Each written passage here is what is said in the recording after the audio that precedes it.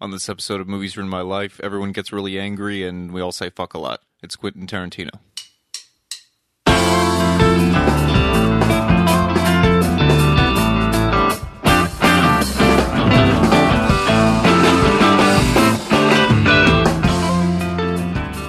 All right, this is Danny. This is East. This is Devin. I'm Brandon. This week we're talking about Quentin Tarantino. And this is a lofty subject. We might go all over the fucking place with this one because this is a guy that came into prominence kind of in our golden age of discovery for film. I think across the board. Yes. Mm-hmm. Yep. Mm-hmm. So definitely, for me, a lot of first exposures to a lot of different sorts of cinema that I then subsequently, fell in love with as a result of him. He's been a conduit, and I feel like he has been for a lot of people of our generation, getting into him borrowing from all sorts of different kinds of cinema, him just being this movie store nerd and finding, this love for film and sharing it with the world is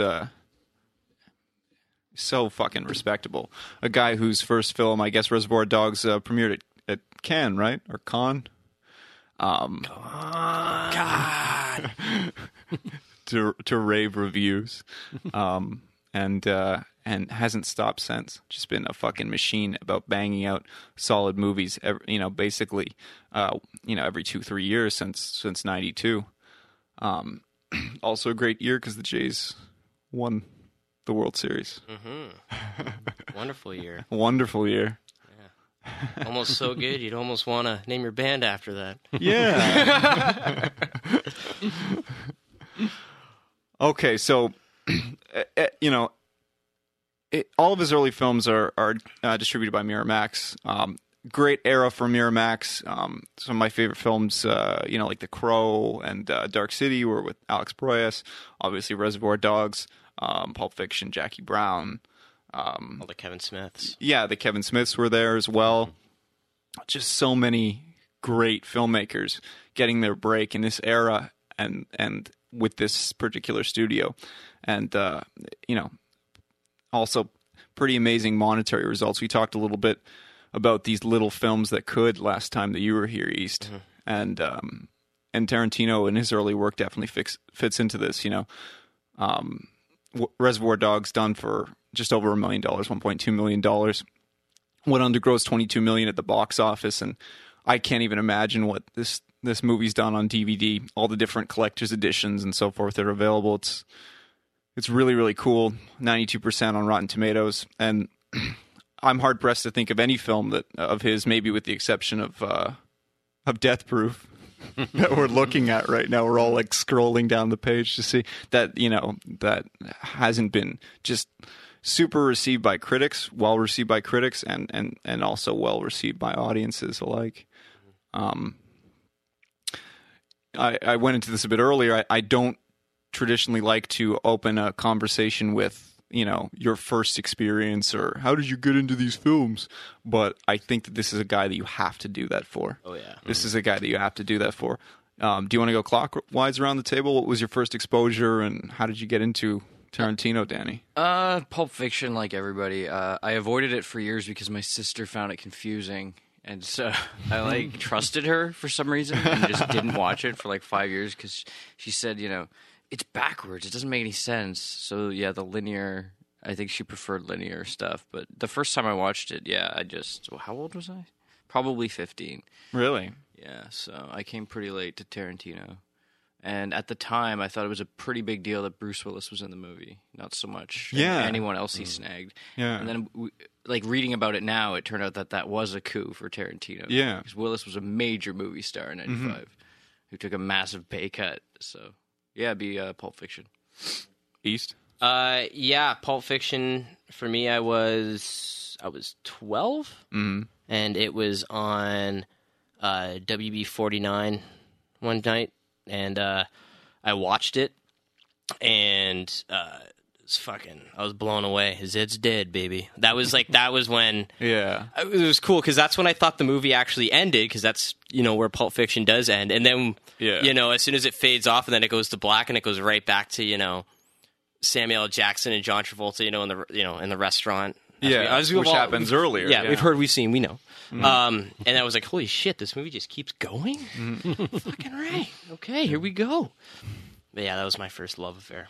Yeah, same. I mean, I don't know. I think it's where a lot of people from our generation started. I mean, I think Reservoir Dogs was still a little bit too underground for when you're 12 or 13 years old. You're not exactly seeking that stuff out.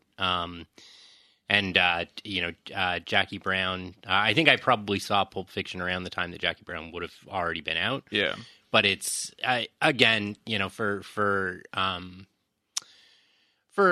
a younger but mature mature for their a age. for a young kid. I think Jackie Brown still doesn't it isn't really as easy for you to get into at that age. Whereas Pulp Fiction, I mean, it's like a comic, it's in a lot of ways, and that was where I got into it. I think it was like a chance, renting a movie at a sleepover or something at a friend's house. Like we go, ride our bikes to Blockbuster or something and get somebody's parents to like one game and two movies, man. Yeah, exactly. Yeah.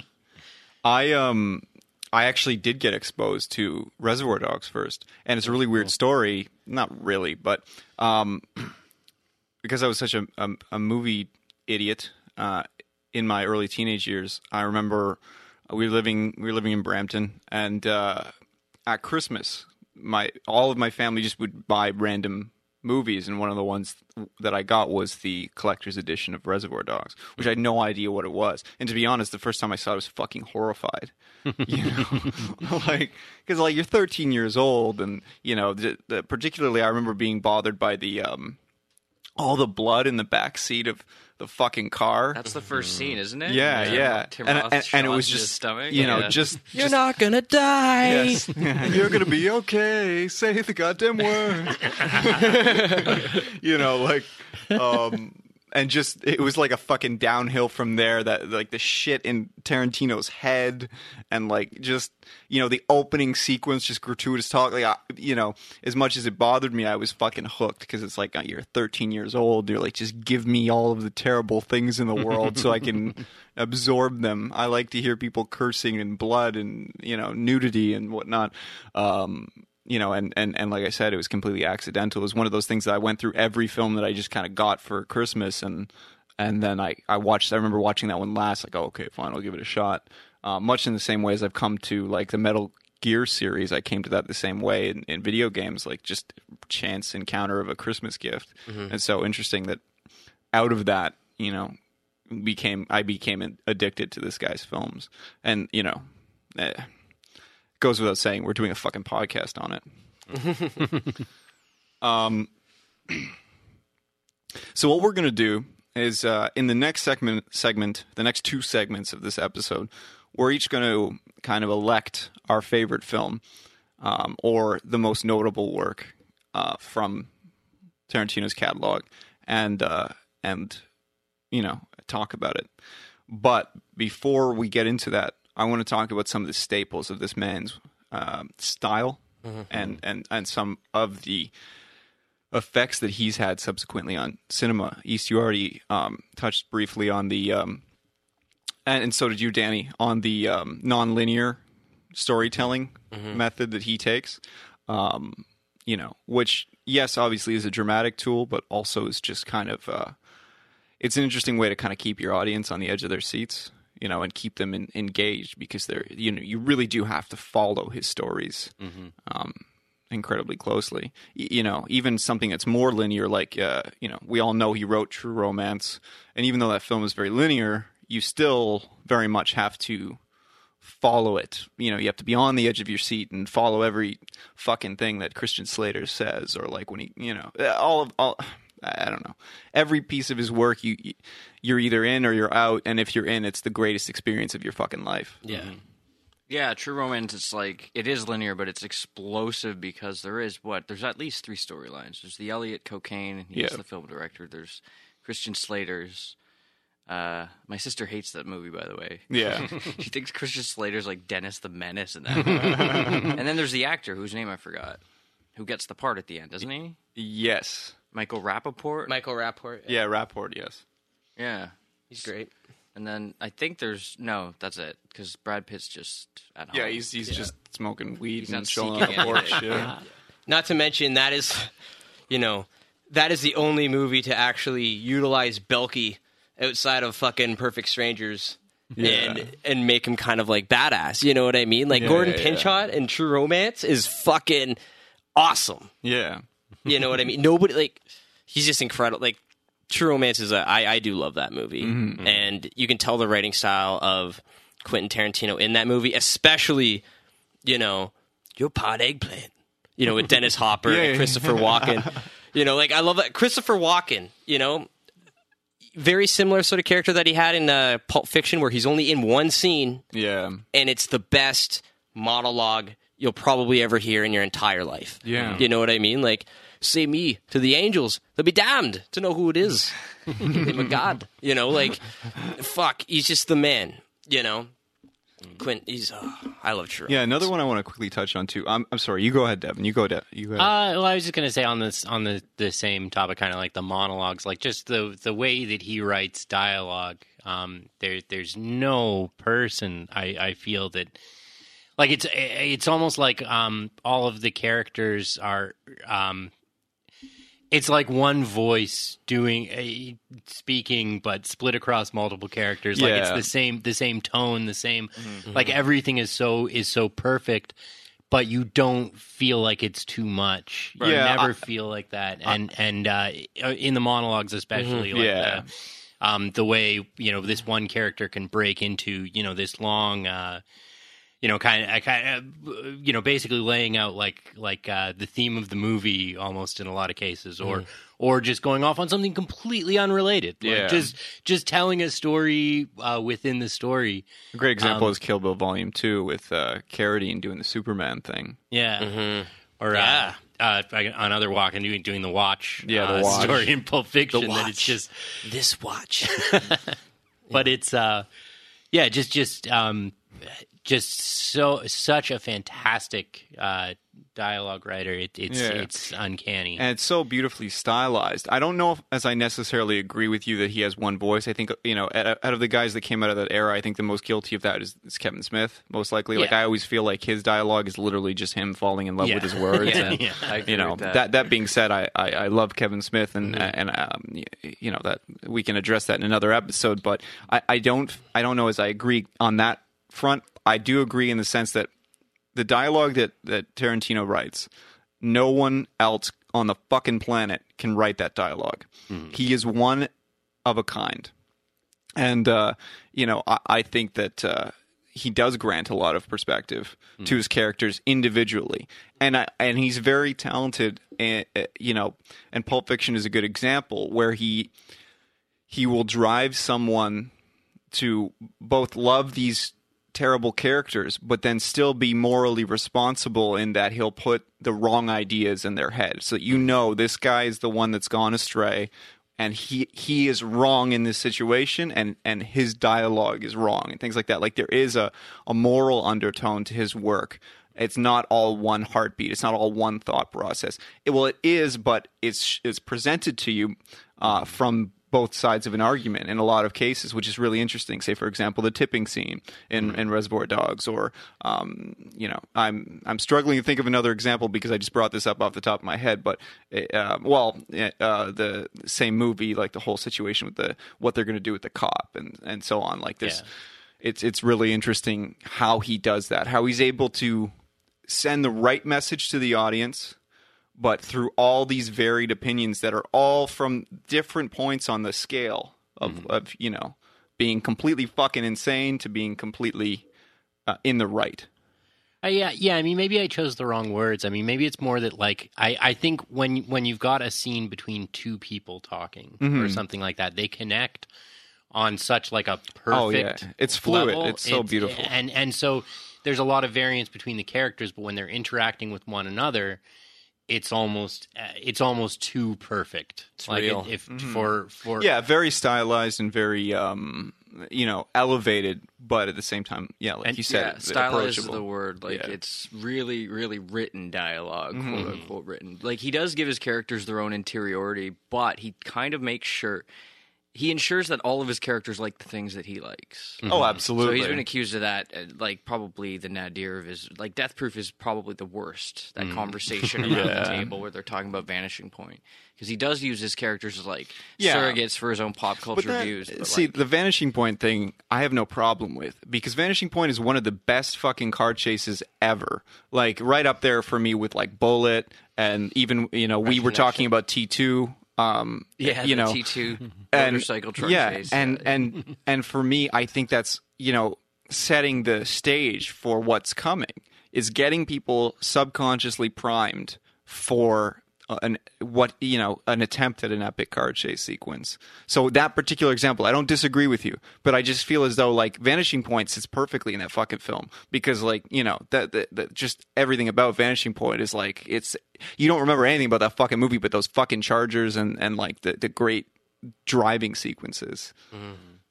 So I don't know. I didn't mean to bring you to a fucking halt with your thought. It makes sense to he's referencing the very movie he's trying to outdo. Exactly, right? exactly. And Jackie Brown, I remember earlier in the movie, Samuel L. Jackson mentions Mandingo, the 75 blaxploitation movie, one of the last big ones, and he's trying to outdo that. So maybe that's a recurring thing throughout his movies. But you are right. For example, the Delphonics in Jackie Brown, that's somewhat guilty of that.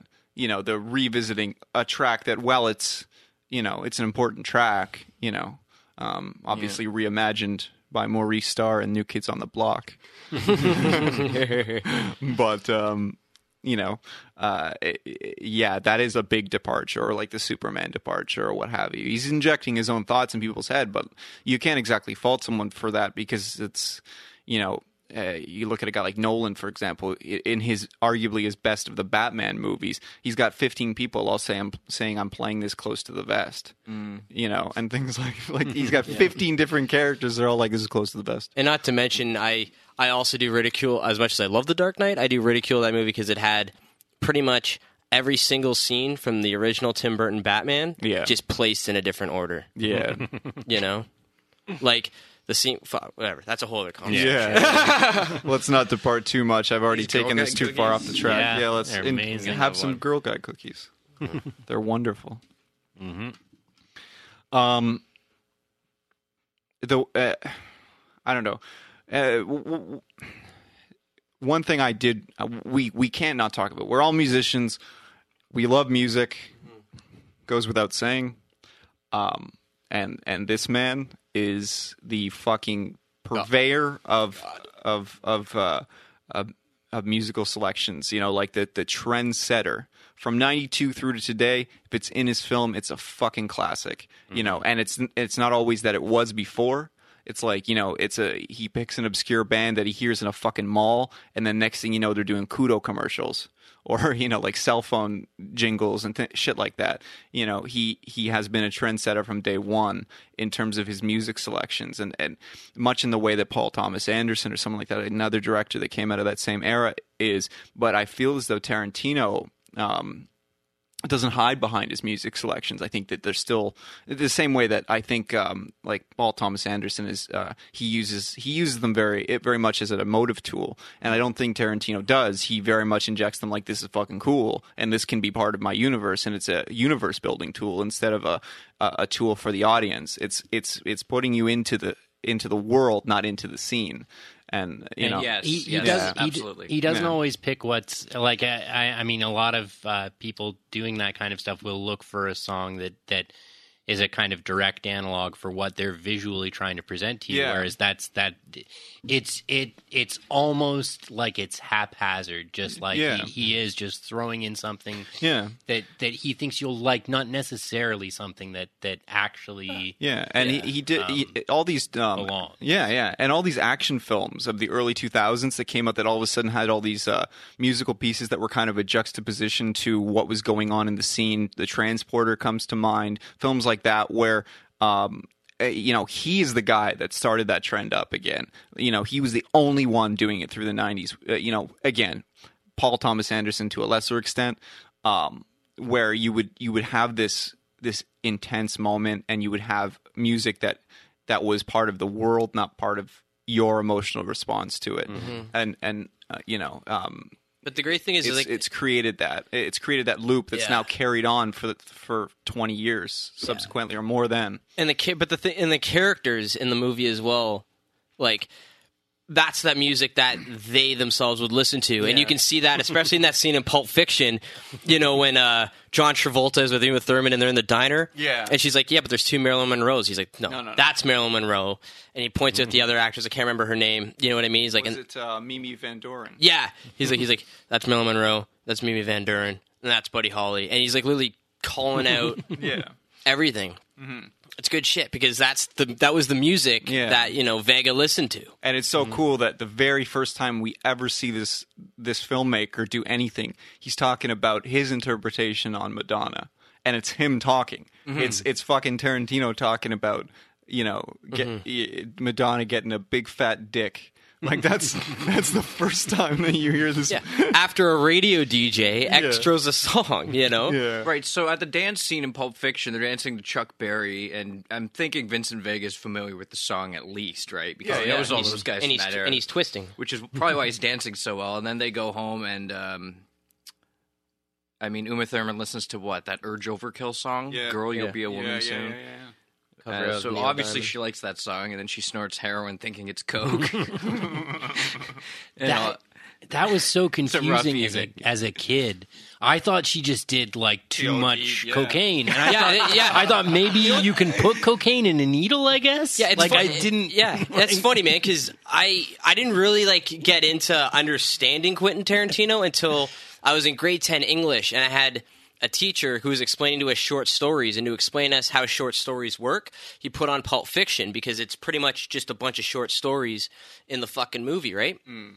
And so when that scene came on, he was just like, so this is how Quentin Tarantino set the movie in the 80s without saying it's the 80s, because, heroin's coming back. It's all in, what is said. And then, sure, she is doing coke. Coke's huge in the fucking 80s. And thinking it's and the resurgence of 50s culture is definitely an easy way, because that happened in the 80s. Absolutely, yeah, the Reagan era 101. Yeah, so it's really interesting how he was able to amplify kind of a byproduct of society at the time, and then also conversely stylize it and create a very unique world, and things that have carried on throughout his films. Big Kahuna Burger comes to mind. Came back up in Death Proof. It's come back up in a few other films. You just like that. I remember years ago you saying to me the reference to his glory days, the Big Kahuna Burger, Death Proof, and he says something about a tasty beverage when he's the bartender. Yeah. Is that a tasty beverage, or is that recycling already coming up in 10 years? What was Death Proof 2006? There's two sides of it, and you're right. I don't necessarily like it, but I also like the idea of those two films happening in the same universe, because it grants a new perspective on Death Proof, which I actually like that movie more than most people, I think. But that's a good movie. But it's also referenced in Dusk Till Dawn as well. Yeah, is that all these places actually happened in the same world, which is there was an essay where a guy wrote that the reason why Kill Bill doesn't have that references is because that is a movie that the people that Uma Thurman and all of them would watch in the world of Pulp Fiction and all that. That's the type of movie that they would go see, is a Kill Bill. Interesting. That's why everything else has Big Kahuna Burger references or sly references to his earlier work. Yeah. And so Django's supposed to be a movie that and Inglourious Basterds is supposed to... That's how World War II ended in the universe of Pulp Fiction and Reservoir Dogs. Yeah. Which is really cool. So we talked about the music. We've talked about the stylized dialogue. We've talked about... we haven't talked about the gratuitous violence yet. And I feel that this is also a callback to the 80s in a lot of ways. Mm-hmm. Just over the top. Just an obscene amount of blood and an obscene amount of gore. To the extent that it's almost comical. Obviously Kill Bill, the black and white, because of, so much blood. Yeah, it would be it would be X-rated if they had left it in color. You know, I very much like that. I like that as much as his harsher critics say, you know, he's a very violent filmmaker. He's a very almost like sadistic. I've heard, you know, that term used, and I don't see that because I see very much the same thing as I see with something like the Evil Dead remake or even the original series. Obviously the original series, but the remake comes to mind because literally that last act of that movie, everything is fucking blood. But you know, I see him almost like stylizing violence in the same way that he does with everything else, where it doesn't desensitize you, but it makes you seek out other things to latch onto. Like, you're not just watching some guy's head explode or what have you and being stuck on that.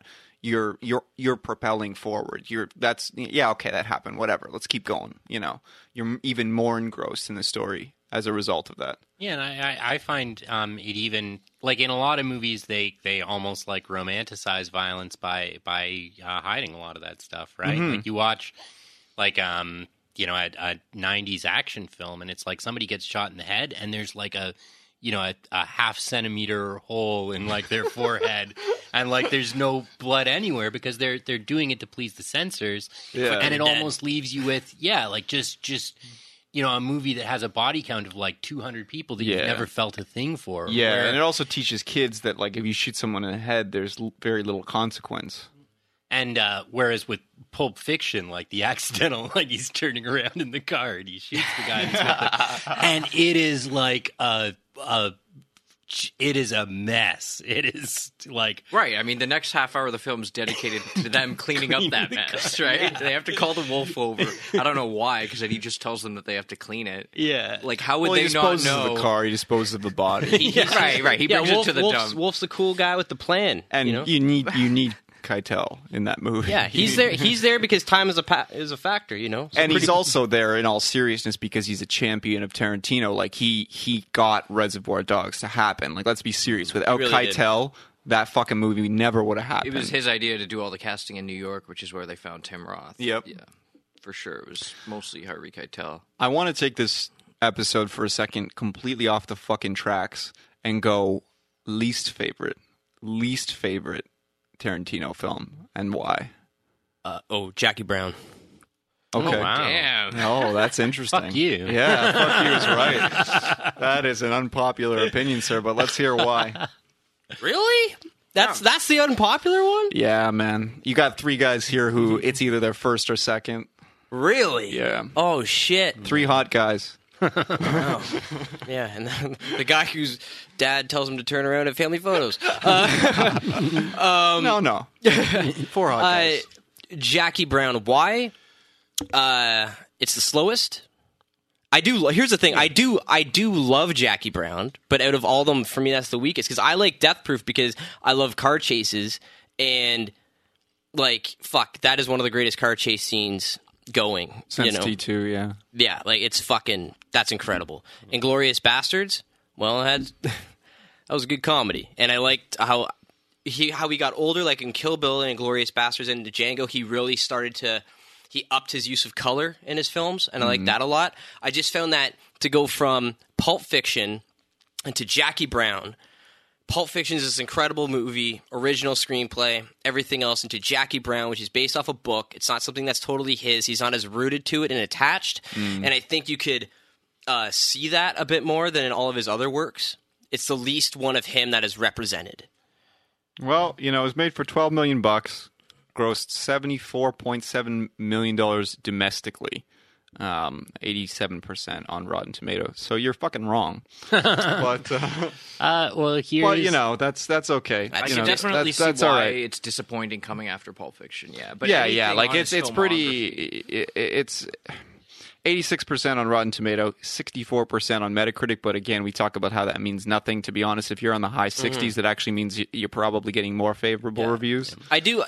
Like, here's the thing. I do love Jackie Brown. I just feel that is the movie that, in my mind, says it doesn't say Quentin Tarantino as much as the other movies do. Yeah, that's a good point. That's all I'm saying. My revenge against you, I don't necessarily Anthony East, concur, for that but- choice. Kill Bill, the series, and it's actually, it goes back to something that was said earlier. Sorry, I forget which one of you guys said it. Like you said it. It's the type of movie that these people would be watching. The rest of his movies are real people in like these surreal situations, whereas I feel like that's the one where it's like surreal people in these situations. Like it almost, like a lot of like a lot of the action is just way over the top. Like, But he's still in that era of surrealist. Despicable people, which is nice. And Yeah, also but- keep in mind, because Kill Bill is like, that's like, that's up there for me, and I found that movie is also, to be honest, it's his most diverse and it's his most challenging up until that point, because it was the first movie where he actually did full-on action sequences. It's the first movie where he's actually encompassing a whole other type of culture with the kung fu into the Western, whereas the other ones are just straight-up crime drama films. He's got anime. He's borrowing Yes, from a lot he's of classic tropes. and that was the first movie where he did that on, what was it, like a $33 million budget? Was Kill Bill 1 and 2? Something like and then that. in total, both those movies grossed both of them were done $180 at million $30 dollars each. Yeah. Yeah. And I mean, What's up? like I said, I mean, it's just really like I mean, and maybe it does come back to just what like I've come to expect from him, like what I watch a Tarantino movie for, and I don't know. I mean, not and again, not to say that I didn't really enjoy them. Yeah, I agree with you. I just don't like. Yeah. I just think if I were to sit down and I had to leave one out, or I guess two. But Right? That's the thing. That's the thing with Kill Bill. Then you're pulling two from his filmography. Yeah. Unless you can split them. I mean, Yeah. most people prefer two. I prefer two. I prefer one. Oh. Yeah. Well, Because I love the Oren Ishii fight sequence. I also like the departure because I think it's actually amazing how he departs into an anime sequence and no one fucking blinks an eye. yeah, that's great. And then he comes, and again, that fight sequence at the end is goddamn gorgeous. It's probably one of the best sword fight sequences that has happened in a long time. Just the close up, and we all know his foot fetish thing. He loves foot shots in film, and that's a really cool take on that. Even it's a completely different perspective than the one that you see in Pulp Fiction with the wiggle your big toe, and then when she gets out, the crossed feet shot, and so forth. And you get like Oren's slipper, and then the blood, and like there's just the and you feel for Oren. So I think I prefer one over two if I have to split them. I wanted to go back to something you said though, Devin. Which is the when we were talking about when I jumped in on you and said the despicable characters thing. I like that I'm not supposed to like any of the characters in his films. And why I can't subscribe to your thought process, East, is because the only character pretty much up to this point that you can kind of say, well, she's shady, but she's not that shady, is Jackie Brown. She's a flight attendant who's down on her luck and subsequently has made the choices that she's had to make a living. She can't work for the big airlines. And so she likes the job, she likes the travel, so she stays with an airline that she can work with, and then also, does these side jobs, bringing shit in for Samuel Jackson. Yeah, but that's where I would go to say though. And also, De Niro's fucking amazing in that movie. He is. Great too, and even Sam Jackson got all here in my Raptor bag. Great. Yeah. 'Cause he's a Raptor fan. We talked about this. Yes, we did. Last week. Yeah. But that's all great. But those are all characters that he didn't even create. He just kind of dealt with and built on his own. Or so like he didn't create them. Like those were there. He had to deal with the limitations of those characters. You know what I mean? You can say the same thing about The Bride. Yes, and he also didn't fucking create. He created with Uma Pai Thurman. Mei. True. He didn't create The Bride. He didn't create Pai Mei. He didn't create, you can say... Hansel, he actually didn't create that character. Yeah. Well, exactly. Yeah. True. One could argue that he didn't create the Adolf Hitler character in Inglourious Basterds. I don't know that. Yeah, true. But no, Jackie Brown... That guy's based on a real person? I think. Some sort of counselor. Nobody would have that mustache. But Jackie Brown was originally... Yeah, I thought he was just like an evil Charlie Chaplin. The novel Rum Punch, it's all white characters doing white people things, so he did change it to be more of a movie for black audiences. Yeah. So. And the other thing that I wanted to touch on that you said, Devin, is the execution is different in Kill Bill. Before I get to Danny, I'm sorry, Danny. One thing that I like, for example, if you look at the vignette that he does in Four Rooms, right? And it's him and... they're in the room, and Willis is in on that scene too, right? And Tim Roth is obviously the bellhop in that film, and there's that whole sequence about cutting off the pinky finger, and the money and blah blah blah, and just that long fucking discussion. It's just getting tenser and tenser and tenser. In this really, it's no different than just us sitting around talking, but somehow in the way that Tarantino writes and delivers. He builds these long tense sequences out, and then it's just like these two quick cuts, whoop, whoop, whoop, cuts the finger, and he's out of the room with the money, and I see that in every single one of his films, but I can't. Maybe I'm wrong, and correct me if I'm wrong, but I can't remember a moment in Kill Bill where you have that same swell. That same tense, other than those the siren and the eyes locking and things like that, which is a stylized thing more so than a tension building thing. You didn't feel that tension when she was locked, when she got buried alive? No, because it cut away. Because it cut away to her training. If it didn't cut away, then it's very possible. Maybe the encounter right beforehand when Michael Madsen's waiting for her with a gun that fires, rock salt or something? Yeah, what rock salt, yeah. Maybe there. Uh-huh. Yeah, but it seems anomalous in that situation. Like I don't get the dialogue that I get, or I don't get the purposeful dialogue that I get in some of his other films. I feel like the conversation at the very, very end. Yeah, that's probably Bill, in two. Moment, Yeah, right? with Carradine. Yeah, that's a good point. And that again, so I stand corrected. Look, he's defending you. Are you guys talking about the scene where she kills him? Yeah. That's it. That's the one example in those two fucking movies. But they were also supposed to be just one movie.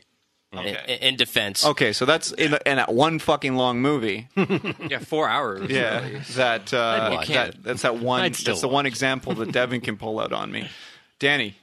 Least favorite? And why? The newest, Django Unchained, because I didn't know that Sally Menke, I don't know how to pronounce it, his longtime editor was dead before she edited that film. Apparently she went to walk her dog and just died of heat exposure. Oh, wow. But when I saw the movie, I was like, there's something wrong with this movie. And I don't know what it is. And I saw it again in the theater, and again, it didn't hit me as hard as the other ones. And I watched it 2 more times, and still, I don't like it as much as the others. And it has to be the editing. It doesn't flow anywhere near as good. Mm-hmm. And I was one of those people who loved Inglourious Basterds. I thought it was his best movie in 10 years, easily. Absolutely. Yeah. Particularly the first scene in the French farmer's... that interrogation scene, which is the best standalone scene in a movie since that True Romance scene with Christopher Walken and Dennis Hopper, I think. And Tarantino said really good point. he was trying to outdo that. That's a bold statement. Yeah, and then like he said he felt his whole career he was trying to outdo that Christopher Walken, Dennis Hopper scene, and he finally did it with that Christoph Waltz interrogation scene. Yeah. But there's nothing like that in Django. And I didn't think the villain was particularly frightening. Calvin Candy, is it? But I did like DiCaprio in that role. Yeah. I did. Mm-hmm. I think the acting was good. I think where it suffers is in the editing room. I think some more of that stuff should have ended up on the cutting room floor. Like the emotional, one more thing. The emotional height of the movie for me is when he says, "I like the way you die, boy," and then he's running across a field, and that amazing song is playing, and it's just so great. But there's 2 more hours after that. Yeah. So it's already crested for me. I would agree with you on that one. I found that for sure that watching Django, you knew that you were like, you're onto something on what you want to do with a Western, which is why, for Hateful Eight, I'm just being like, this is going to be more or less really what he wants to do with his style of Western. Right. Yeah. He didn't get his goal that he wanted to get across on that $100 million movie. Yeah, I do like the idea of a stagecoach traveling across, and then almost this throwback to when I see the trailers, I almost feel like have you seen that episode of Twilight Zone where there's the 5 people that are snowed in at the it's like a bus station, the restaurant or whatever, and I think he even said he watched that. Oh, you're kidding. Episode. No, I swear to God, that's amazing. Wait, what show is this? The Twilight Zone episode where it's like 5 people get off the bus and there's a 6th person in there and they're trying to figure out which one it is, and they allude to the fact that it's an alien, and then of course you figure it out right at the end, and it's so fucking good. Yeah. And like that's what it reminds me of. So I got really excited because I love the Twilight Zone. That's what with Hateful Eight, it's similar sort of area. All these people, it's it's the winter. All go into this one cabin. Yeah. And somebody is a real fucking scumbag. Yeah, out of a room of scumbags. Yeah. But yeah, I know he did mention that Twilight Zone episode. Oh, that's cool. That's so cool. That's like a whole nother level for me then. Yeah. I'm even more excited now than I was because I just saw the similarity, but now I'm pretty sure it's on IMDb. That's where I read it last night even. Oh, you're kidding. See, I should have done some fucking research. I'm a bit torn after you say that too, because I really do think, the one thing that I will say of it is again, like just real people in these sort of surreal, so extremely bad situations that it does keep consistent with a lot of the rest of the pieces that he's done, but it is a very it doesn't follow any kind of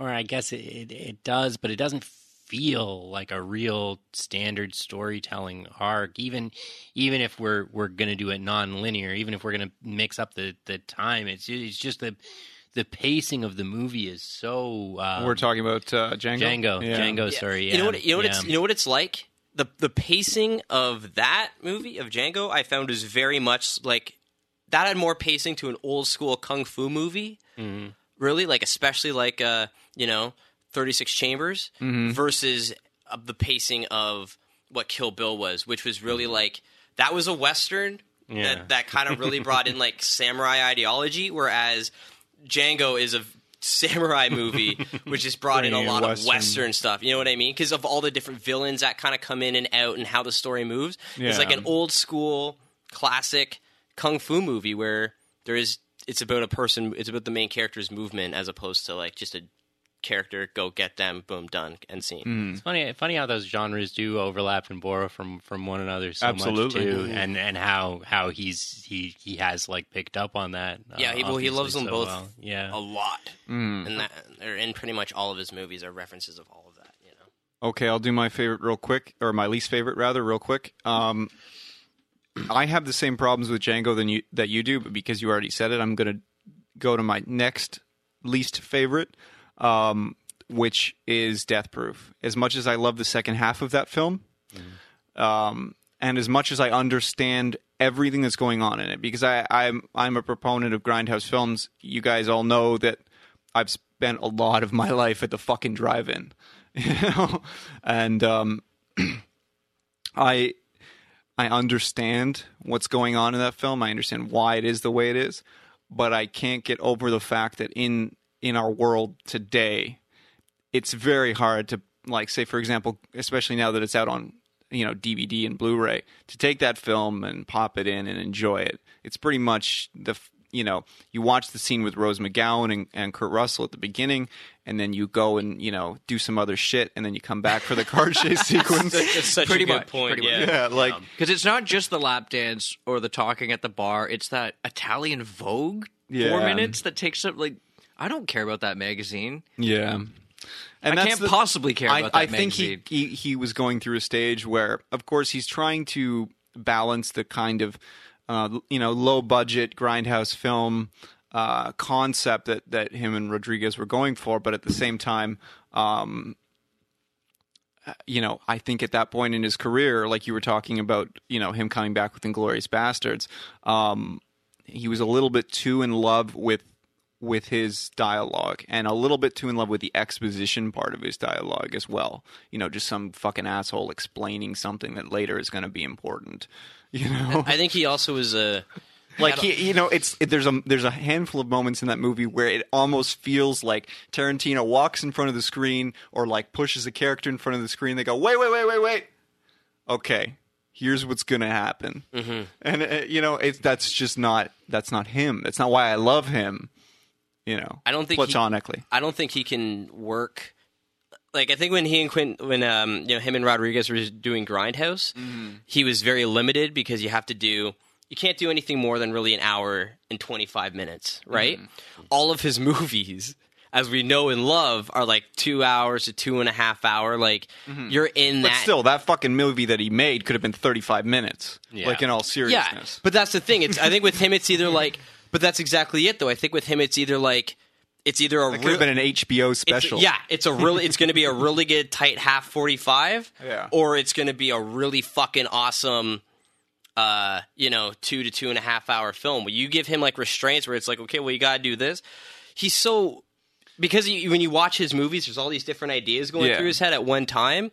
To break all those ideas, to even just make him like remotely interested into an hour and a half, and even then you're gonna, lost reel bullshit me like that. Yeah, what the fuck?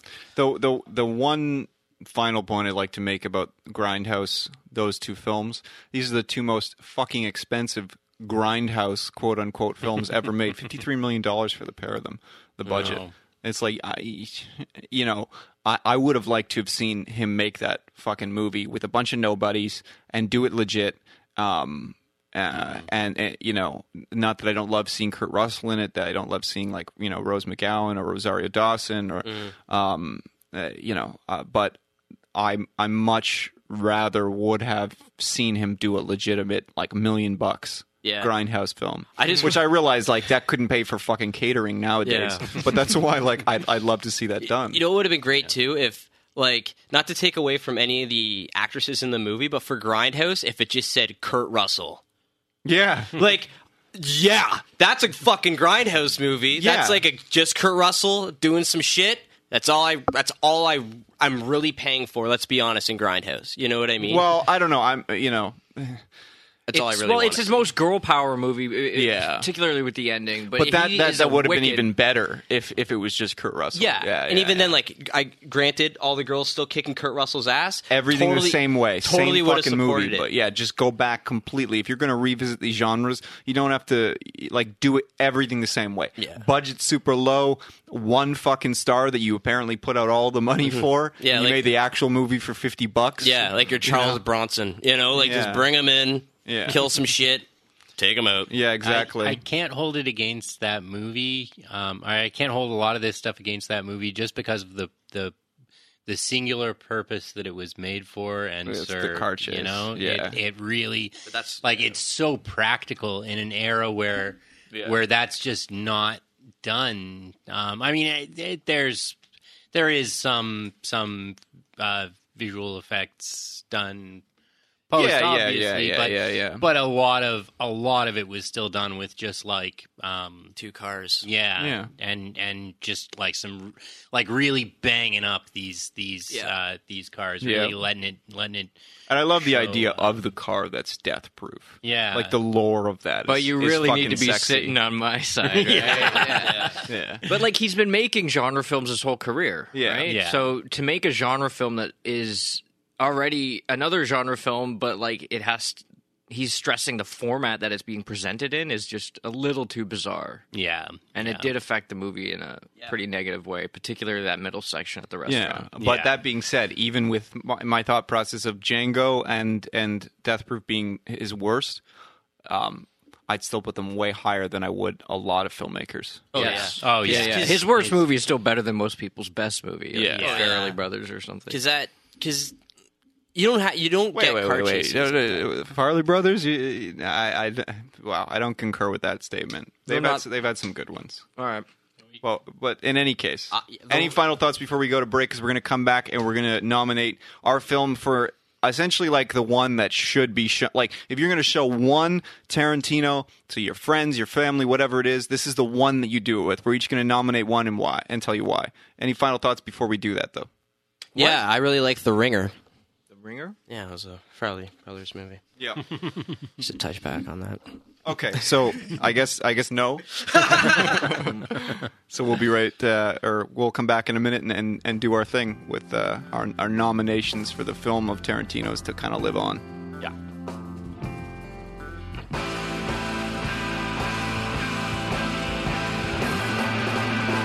If you have an idea for something you'd like to hear on the show, please email us at show@moviesruinmylife.com or reach out to us on Twitter. And however you're taking part in this episode, please don't forget to leave comments, share, reach out to us so we can keep the conversation going.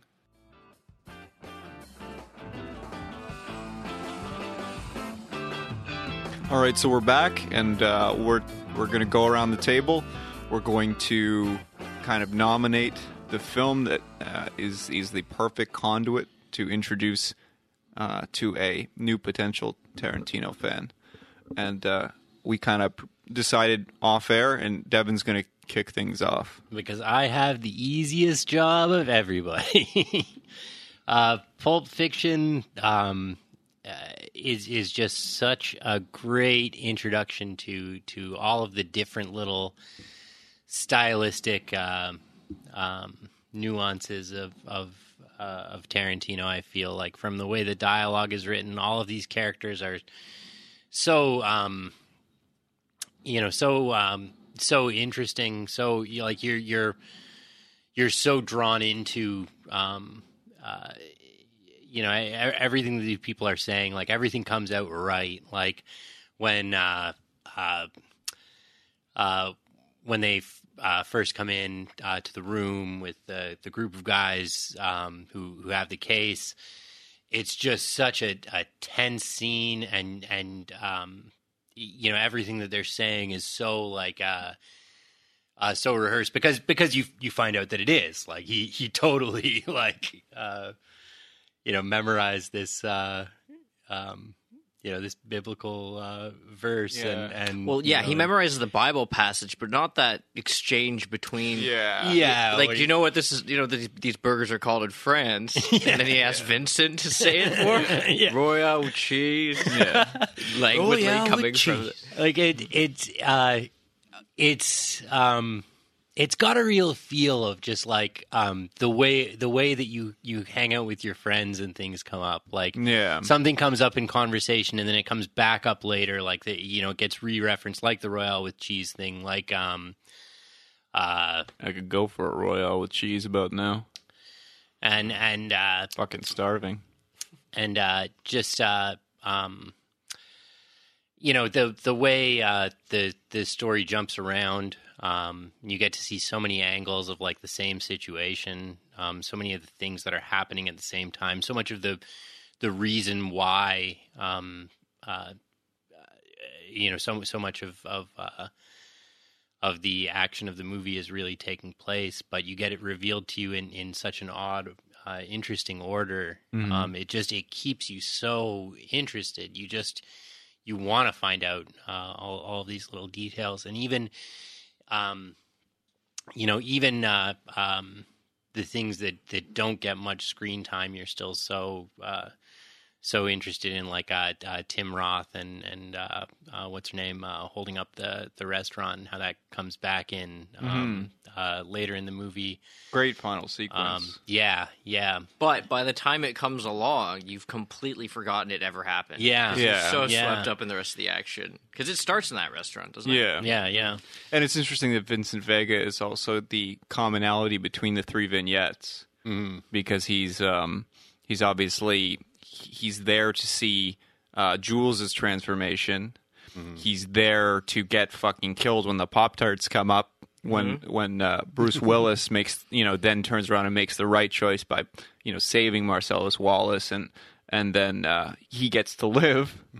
And he's obviously also there for his kind of his main arc in the story, which is the exchanges that he has with Uma Thurman and that whole and brilliant part of the film. There's this perfect justice to it all that, like it's like punishment is doled out specifically to those that deserve it, except for the guy that gets shot in the car. That's the only kind of exception. But just like, Vincent Vega, he is, his life is off the rails, and he's not trying to fix it. He's not trying to get better. He's not even really cognizant of how bad the things he's doing are. So he gets it. Bruce Willis is so principled. He's in such an awful situation, but he's doing everything for the right reasons, and so he gets to live. Marcellus Wallace is merciful to him given the situation they've both gotten into, and so he gets to live. Samuel L. Jackson reforms. He gets to live. Like it's like. And also he grants another person a second opportunity in Tim Roth, like Honey Bunny and what's the guy's name? I think he calls him Ringo. Ringo and Honey Bunny. But just that whole he gives someone else a second chance, and in that, thus grants himself one kind of by proxy. Yeah, like it's a very, very like karmically balanced movie. I don't know. I really like that. I agree. Well, Bruce Willis did lose his LA privileges, though. He did. So he lost some. I know someone who hates that line because he says, "You leave town tomorrow, tonight." I'm pretty sure you've lost your LA privileges or something like that. There's you leave town tonight or today. He contradicts himself but then again, he's had a bad afternoon. Marcellus. Yeah, he's just had some not nice things happen to his So when he says he's going to call up cavity. some people to go to work on the homestead with a blowtorch, who's he calling? He can't call Travolta because Vincent Vega's dead at Bruce Willis' apartment. But you're telling me he doesn't have any heavy cats? Can he call Jules, though? Is Jules still in the fold? Or Jules is out of the fold. It's after, right? Yeah, it's after. You know who he could call? Ghostbusters? The Wolf. Oh. Yeah. Yes. The wolf would take care of him perfectly. I'm assuming that he has a much larger outfit, because Vega's been in Europe, and Jules is obviously on the outs now. He's doing kind of random odd jobs for him, right? So, but you've got your your toughs and your he alludes your to workers, who he's getting, right? Mm-hmm. Like the guys that we've seen and had any kind of experience with are the guys that he calls to get something specific done. Yeah, whereas you've got to have some general Just contractors. go beat this guy. He's not going to call Just Paul the beat bartender, hell who has one of my favorite lines in the entire movie, which is "My name's Paul, and this is between y'all," and that's how he leaves the conversation. The comedy in this movie, like given all of like the dark subject matter, it's still like it's kept so light by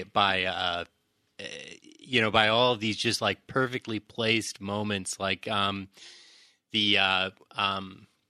when they get their suits covered in blood and then they've got to change into these ridiculous outfits like these shorts and t-shirts. And I think the wolf comes in and is just like makes some comment about it, like you look like a couple of dorks. Yeah.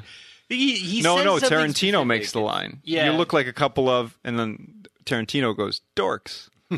Right, and even just when they're cleaning themselves in the bathroom, and Vincent makes the washcloth look like a maxi pad. Yeah. I think, Brandon, you pointed this out to me. That segment or that vignette's called the Bonnie situation, right? Yeah, the Bonnie situation. And they say the word situation a lot. Yeah.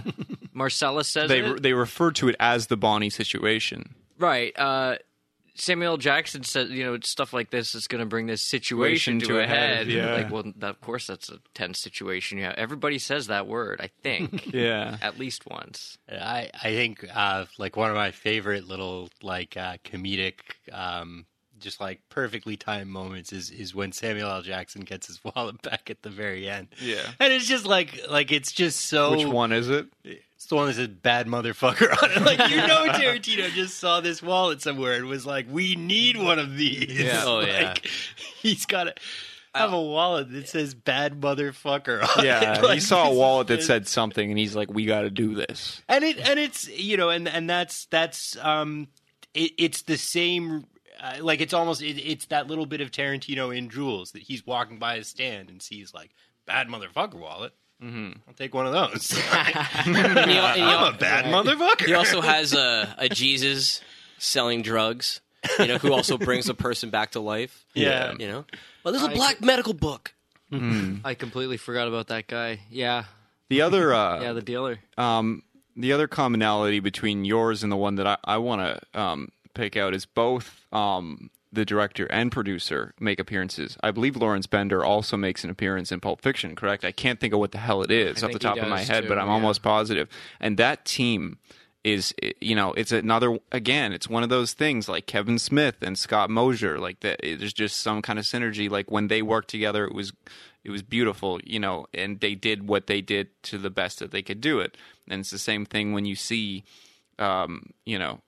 these two working together. It's like as soon as you see one of them go off, like Lawrence Bender, I think he did a couple acting roles, right? Like he's one of the cops in Reservoir Dogs, which I'm nominating and we'll do so in a moment. But yeah, it's so interesting, and we didn't even talk about him, but just the way that Tarantino visualizes these things, and Bender's like, okay, well, we got to get it done, and makes it happen for him, And there's something really, really fucking cool about that, and it's great to have someone like that on your side. Whether again, like we're musicians, to know that you have people that you can go to and bring a crazy idea, and they're going to bring it back to reality or what have you. It's so good, keeps your head on your shoulders. May I? Yeah, absolutely. Okay, so I'm up next, and as I already said, I'm nominating Reservoir Dogs, and the reason I'm doing this is it's not necessarily my favorite, but I think it holds true to today that it is, if not his most important work, one of his most important works. I hate the term outside of the box thinking. But this fucker comes out of the gate with a film that's a heist movie that doesn't show the goddamn heist. Right. He set the stage for a common practice of playing with the chronology as a tool for tension. Not that it hadn't been done before, but there's no doubt that a lot of the films that followed thereafter were borrowing from his works.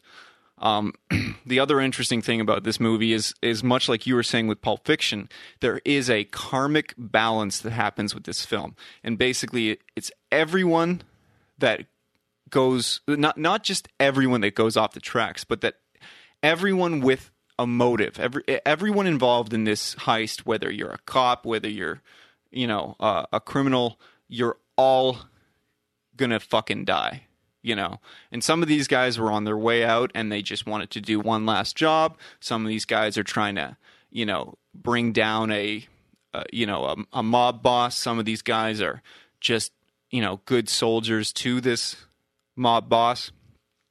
Chris Penn is amazing in this film. Oh yeah, it's one of the he best is casting decisions all all of his time. filmography. Yeah. Yeah. Oh, It says one of my favorite lines in the movie. yeah. What? This cop shoots the cop. Yeah. No, it was but that doesn't necessarily make it fucking so. Yeah.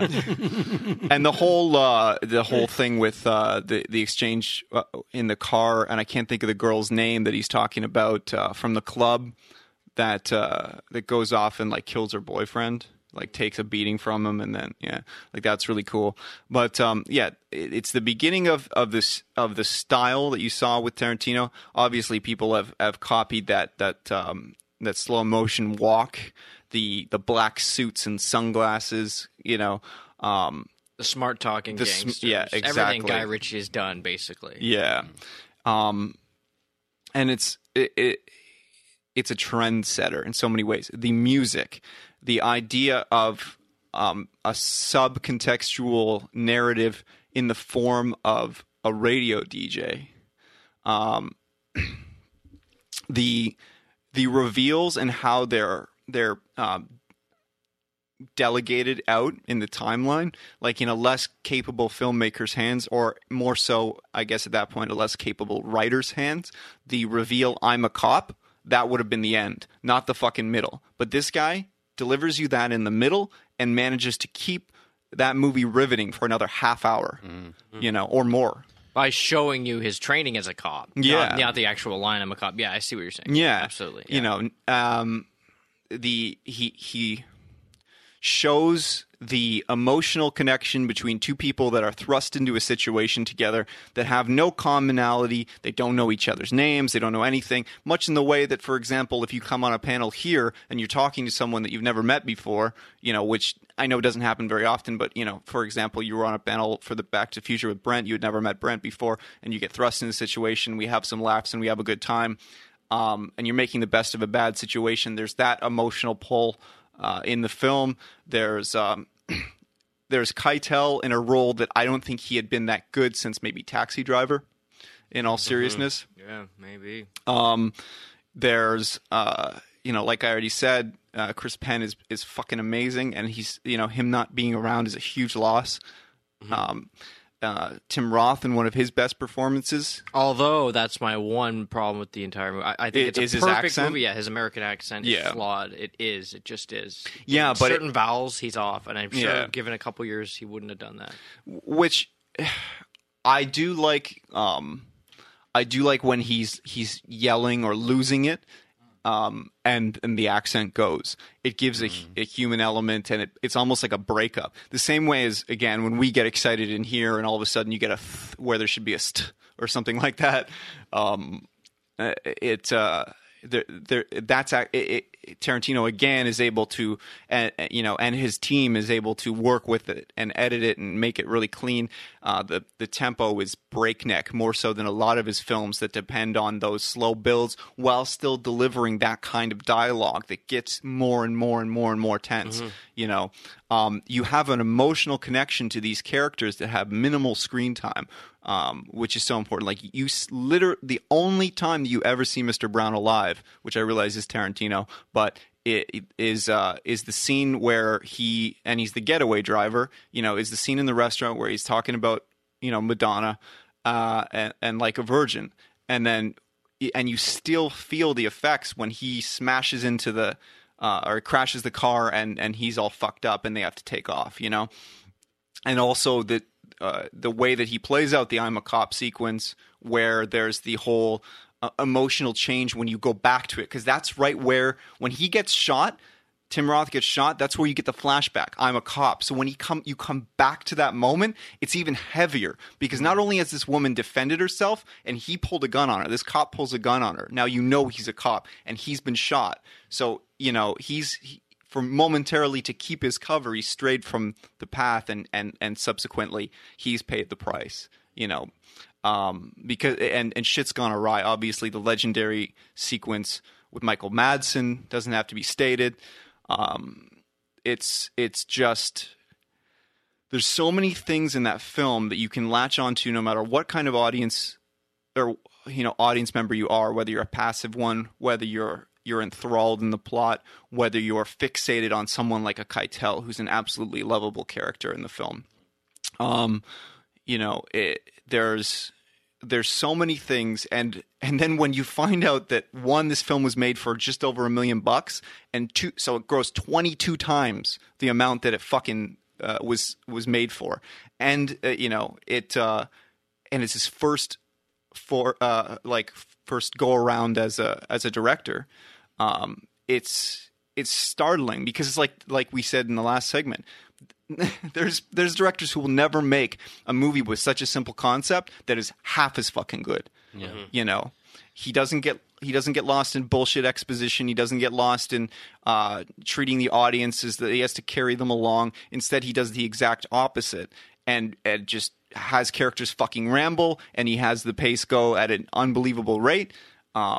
you know, and he captures some of the best performances in these actors' careers, and he does that again and again. And I realize you can say that part of him about every film, but much in the way of a Spielberg or a Paul Thomas Anderson or some of these guys who are very, very much elevating actors' performances in a lot of cases. He's one of the best ever at it, and this is the first first go around for him at doing that. When you can bring back a Keitel, to his peak like that, when you can, it was the first of his reclamation projects, right? Keitel in Reservoir Dogs, Travolta in Pulp Fiction, Robert Forster, exactly. Jackie Brown, but also Chris Penn. Yeah, exactly, and it just everything about this film, is the one that you have to show to people first. I'm sorry, it is. It's like showing the first Star Wars first, or the '89 Batman. That's it. That's the one. I can't think of a single movie beforehand. You said the whole Guy Ritchie thing of these smart talking gangsters, but I think it's almost more even just like regular talking gangsters. Like I can't. Yeah, just shooting the shit. Yeah, I can't think of an example before Reservoir Dogs of a movie where like the gangster or whatever was having a conversation that sort of jumped between these crimes they commit and just these such basic regular human life, tipping. They're talking about tipping. Like what? Yeah. When have you ever seen that before? I mean, it's always either these talking about their plans, their plots, and stuff like that, or they're talking about their like life of excess or something like that. Like there's never been like such a mundane conversation between such sort of extreme Toby people. Wong, fucking Charlie Chan, or whatever the line.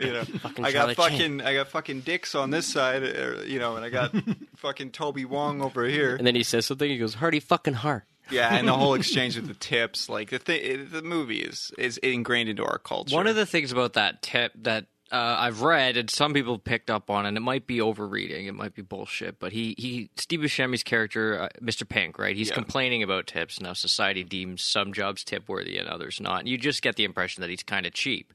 Yeah. Then when he's being chased and he gets the car, he's extremely liberal with his bullets. Yeah. Like, he just keeps shooting. Yeah. He won't stop. It's one of the most thrilling parts of the movie because the camera's moving up and the bullet. It's a very loud gun. Mm-hmm. In contrast to those 80s guns that kind of go, Yeah, I wonder about that shot. Is that because it's not definitely not a fucking crane shot. Is that like a dolly shot, or is it someone with a steady cam? A rolling rack or something. Yeah, like probably like a dolly, or like I don't think it's a tracking shot either. It might have been classic Steadicam. Yeah, it might have been Steadicam. Because there are a few guys I know the running is for sure. Like that scene in Goodfellas when they're going down into the steps and stuff like that. That was classic Steadicam where it's a guy holding. Yeah. So it could have just been that. Knowing the budget that they were on, wouldn't be surprised if it was just the a whole guy fucking going with them and hoping to God. Yeah. Well, in any case, now that I've dominated the conversation for the last 10-15 minutes, let's take a little break, and then we're going to come back and get East and Danny's nominations for new viewers to Tarantino, their introduction to his masterful work. I just want to remind everyone to visit our website, moviesruinmylife.com. And we're just getting started with all of this, so send us your ideas. What do you want to hear on the show? What do you want to see on our site? Get in touch with us. Tell us what you think. Tell us off. Whatever. moviesruinmylife.com, that's where you're going to find us.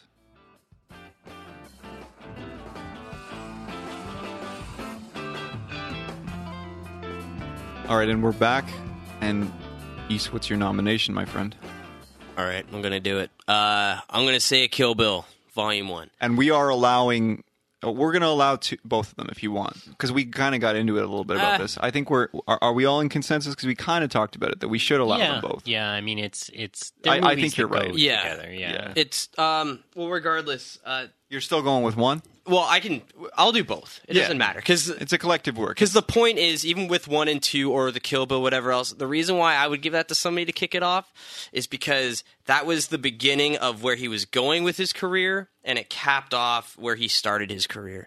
And what I mean by that is, you have before Kill Bill, which is number 4 in his series, you have Reservoir Dogs, Pulp Fiction, Jackie Brown. And where he went with his filmmaking after Kill Bill is, he did Kill Bill, which is like a kung fu western. Then he did a war movie, which is another homage. Death Proof first. Death Proof, which is another. It's still like a hats off to Grindhouse films. Then he did hats off to war movies, and then he did another hats off to westerns again. And it was the beginning of that trend of I'm going to tackle classic kind of filmmaking with like a modern touch, especially his touch.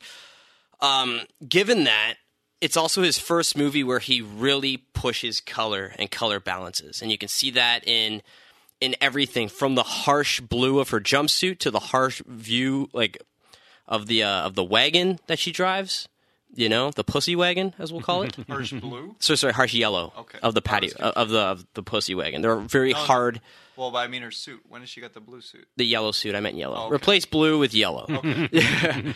Yeah. You know what I mean? These are very hard colors. In that battle scene when she's taking everyone out, which is the first time he's ever really done a high octane action scene in his career, which he begins to do in, he does another hardcore shootout in Django, and there's a bunch of fucking hardcore killings that happen in Inglourious Bastards. This is his 88 scene. Is just... Yeah, this is the first time where you really get to see a dramatic crime actor do an action scene better than any action director, even to fucking date, And it's people are getting chopped off, they're losing limbs. There's that wicked silhouette scene. It's a live action anime with how this color scene is laid out. And why I would present that to somebody is not only are you getting the taste of the classic Quentin Tarantino dialogue and the monologues and everything that encompasses all these characters, you're getting the hats off to where like all the classic cinema that he loved, which he put in all those previous movies, as well as it is the movie that was the tentpole of where he went with his career later on. And that's the thing with Kill Bill. You know what I mean? Not to mention as well, you have Sonny Chiba, who, if you guys out there don't know, is the fucking kung fu master who plays Hanzo, the guy that builds, all these swords. Yeah. Who's actually... Yeah, Hattori Hanzo is... what's the name of the TV show? I can't remember, but it went 4 seasons, and in different seasons, Sonny Chiba played Hanzo, like, in different descendants. Yeah. And that character is supposed to be one of the descendants from that TV show that he just loved. Yeah. And that's why I think Kill Bill, I would bring it to somebody, because you're not getting that heavy push of the classic Quentin Tarantino dialogue, but you're still getting that heavy style. And you're still getting that classic pacing. And also, if you're like, well, I didn't like his older stuff, but I do like his new stuff, which, as being Quentin Tarantino fans, is batshit crazy, and I would never want to hang out with that person. But, you can start from Kill Bill number 4 and then go up to number, what are we at now, 8 with... Hateful Eight? I think he's at 9, isn't he? 9. Sorry, 9. Yeah, this will be number 9. If you count the Kill Bills separately. Yeah. Yes. But I do agree that it is one big film. Began so a new phase in his career. Yeah. Absolutely. And that's what really... And the other thing is, too, he did do that one vignette in 4 rooms. So I count that. I would say that this is 9, and he directed half of From Dusk Till Dawn. We talked about that already. And if you count True Romance in there, this fucking guy just never stops working. Yeah. And, but like with Kill Bill as well, fuck, I had a point. I'm sorry. It's okay, man. Don't worry about it, man. Fuck. You ended on this is number 8. So number 4, number 8, carrying forward. Yeah, got that, man. Does anybody want to throw in and question me on some of this shit? Because I fucking really studied it. Well, I am curious on the,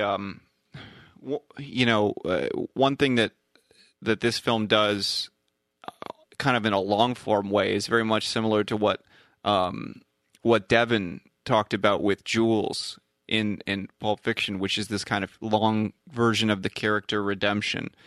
She's and even in that, she's still doing wrong all the way through the film. Absolutely. But at the same time, she's kind of righting wrongs at the same point, like righting injustices. But to me, like, for example, I'm a huge lover of The Crow. We've talked about this before. I knew from the opening of that film. Now, mind you, of course, I had the comics at my disposal with that, but still, I knew in the opening of that film that, of course, Eric he can't continue on. Now I know their original intention was to do that until Brandon Lee passed away, but the ending the way it is right. And it's the same way with Terminator 2, where he has to die. And of course now if you kill the bride, then you don't have someone to take care of the child, obviously, like Bibi. But I don't know. I feel like as much as she is doing right by all these people that have subsequently wronged her and wronged other people, she gets off somewhat scot-free. It's implied that perhaps someone could come back and kill her later. Yeah.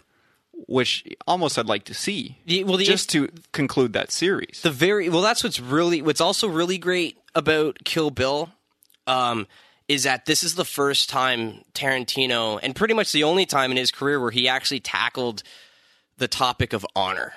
Yeah, and but that's he left really it at what that movie gray. is. I think he did tackle the subject matter of honor in all of these films because he used these despicable characters, and the ones that survive are the ones that take the righteous path. Bruce Willis in Pulp Fiction, I think. Yeah, Bruce, honorable character. Jules, yeah. No one makes it at a Reservoir Dogs, and I think that, Jackie makes it out in the end. To go on with like the Kill Bill though, they very well could make it a sequel because she kills Vivica A. Fox. If they resolve in front it, of the then daughter. I have no problem with with those movies anymore. But that is my one thing. The one thing that just fucking bothers me. Like I lose sleep over it. If I watch those movies and I try and go to bed, it's like, fuck, man. Like that's the one time that Tarantino has left things morally gray at the conclusion of a film. And I'm sorry, I'm totally deflating your argument, but strengthening mine, so fuck you. Yeah.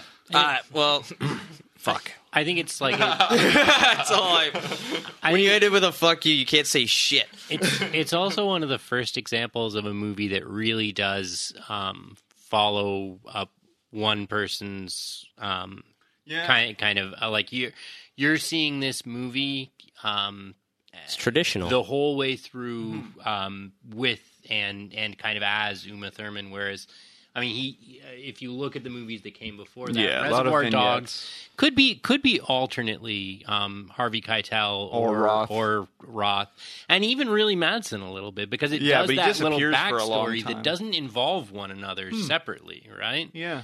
Right, we see Madsen and Chris Penn fighting in the office. There's no clear male lead. Yeah, which is Pulp Fiction again, like so definite vignettes. Yeah, really difficult to say whether the movie is about like Jules or Vince Vega or Marcellus Wallace, maybe Bruce Willis as well. Which is why if you were going to introduce somebody to the world of Quentin Tarantino, it might be easy on Kill Bill because it's a one central. Yeah, except for that, again, you're introducing them to him on a film that basically takes these despicable characters and leaves one alive. So it gives you, because you haven't got the context of all of his films before that are morally strong leading up to that point. That's the first film, like I said, that leaves a moral gray. And it fucking bothers me because it doesn't bother me as a film. I love the films, but it bothers me as an introductory piece because you don't get the context of morality in this universe or even in this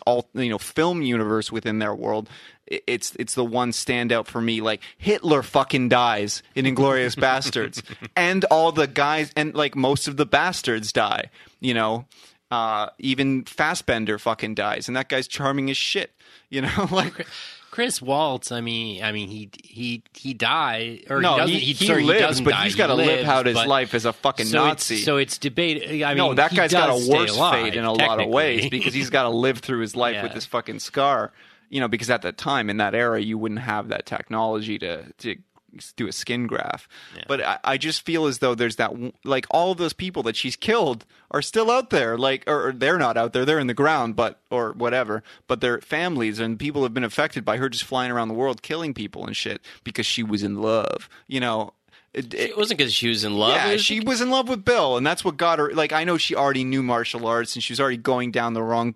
She took all of them out because they fucking brutally killed her and all of her family. Yeah, but how she got into being an assassin was because of her relationship with Bill. She was falling for Bill, and you see those scenes in the second one, the warm scenes and all of that thing. It's just, that's my one problem. I need to hear why it's okay, because for me, all of those people, if you show that film first, all of those people would say, he's morally wrong, he's obscene, he's this, he's that, without the context of the films that precede it, they're fucking right. With that movie, they're right. But with any of his other films, it's the righteous path, or at least the right decision at the right time, taking the right exit off that highway is going to keep you alive. And that means something to me, because it validates all of this grotesque and horrific, and also the ridiculous characters that are just sinister in nature but are also lovable. It makes all of these things okay. Where in that world, because The Bride survives, like that's why they almost have to make 3, or a short, like maybe a comic or something like they did with Django or something, where she can fucking die, because she has to. She has to die. For sure. If the Terminator has to fucking die, and I have to cry my fucking 8-year-old eyes out, then this chick has to die. Like, I love The Bride, but she's got to go, man. I don't disagree with that. This is also the hard thing when somebody else already picks fucking Pulp Fiction.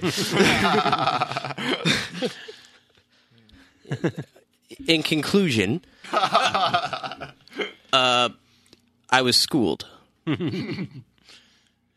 Danny? I'm so sorry.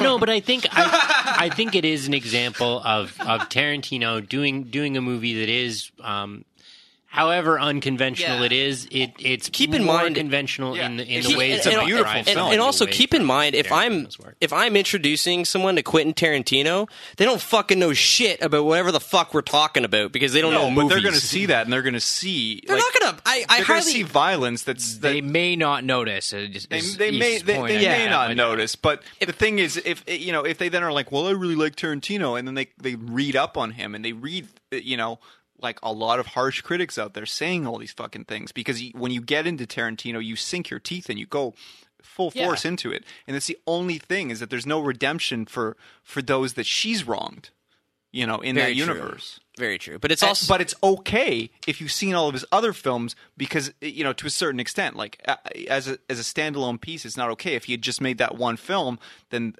that film is all of the things that these people are saying are wrong with his films. If it's part of his collective work, then it's fucking perfect. I don't know. Yeah, you don't want to, when you're introducing people as well, I also don't want to blow their wad and be like, here's his best movie, and then like after that everything else is like meh. Which is why I went with Reservoir Dogs, because I also don't think it's his best movie. Yeah, which is why with Kill Bill it's like you get a little bit of everything. Yeah. And like where he went, where he started from, it's a lot of great action, and it's only going to get better from here. Yeah, no, it's a valid point. It's not a bad movie to come into. It's a fun movie.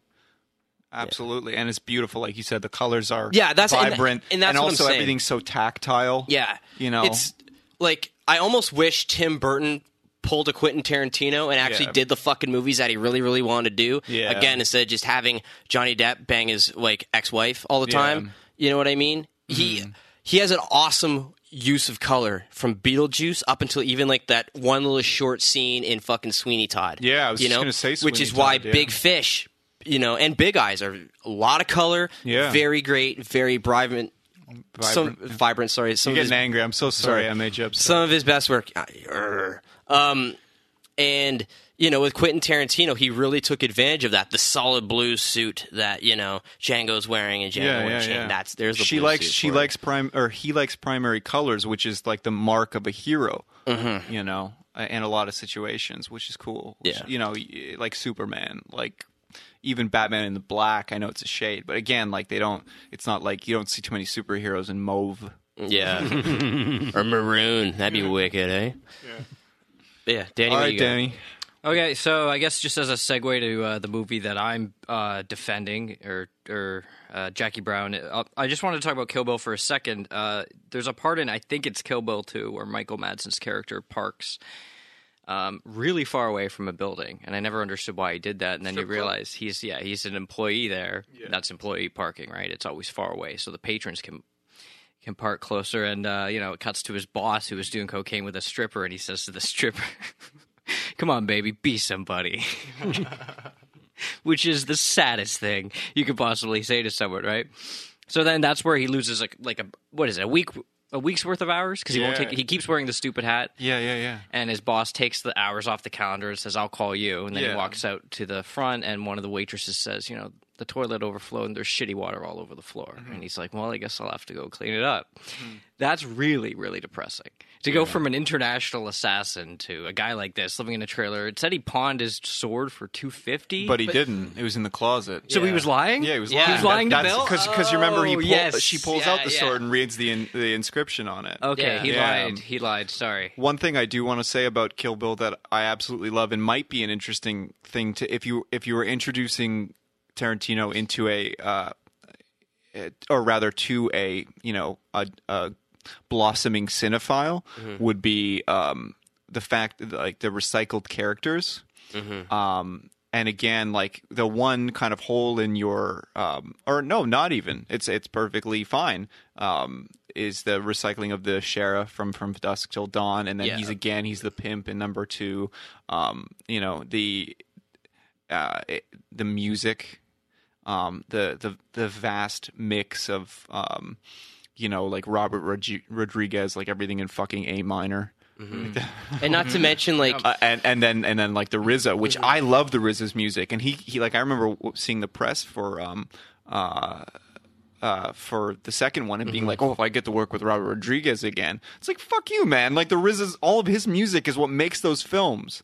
Like, all of his work is what makes those films. Absolutely, Rodriguez adds a lot of emotion to it, but just all of the great, like, throwback stuff, like the 70s vibes, the siren stuff, like all of those moments are like it's like some of the best stuff that the RZA has done since like early Wu-Tang. In all seriousness, but even then, it's like a lot of that was stuff that Quentin Tarantino just ripped off of shit that he loved. Like, that's he totally just showed it to him. But the RZA gave him exactly what he wanted. Then you're gonna go like, oh yeah, I like working with Robert Rodriguez. Because you know what the weird, because the two of them were just at opposite. They're buddies. Yeah, but they were at opposite areas of the movie theater. Like, when the Wu-Tang and RZA would go and like watch old school kung fu movies in the theater. Yeah. Quentin Tarantino was like that guy just 2 rows back, just like laughing with them. Yeah. So when it came to them, like being like, hey RZA, I really want to make this movie. I need this sort of music. He was like, well, I got you. And I'm not saying that like he doesn't love the RZA. Like, obviously he produced the Man with the Iron Fist 1 and 2. 1 and 2, yeah. So it's clear that they have a great working relationship. I always found it odd that I never saw in like any of the press just the love for the RZA stuff in those films that I thought it deserved, because the music in those films is fucking beautiful. And in that regard, like, there's so many elements that if you were introducing it to someone who is just falling in love with film and is like addicted to everything that they can get their hands on, then that is an absolutely beautiful piece to introduce them to, because there's so much to offer there. There's also the end of 1, which is also like the end of Kill Bill 1. If you were just going to show that one, let's just say, so good, so beautiful, aesthetically, god damn. Well, that, and just when Bill is just like, did you tell her that her daughter's still alive? Yeah. Like, that's just like, you're straight up sitting there in the theater, you're like, what the fuck? So you imagine showing somebody that, like, for the first time you're introducing them to Quentin Tarantino, and it's just like, and I love how they break the fourth wall with just like, they don't try and not say her name, they just say her name and put a fucking beep there like it's a cuss word. It's like, no, we said it, it's there, but fuck you gotta wait. It's like breaking a rule of cinema, but they don't care, and it works amazing. I don't think he really cares. He's like the most punk rock director. Yeah, he's the greatest rule breaking in Kill Bill is the dark when she's in the coffin and you can hear all the goings on outside. Yeah, that's really claustrophobic. But it's fucking terrifying. It is. It's really claustrophobic. And did you see that in the theater? Yeah.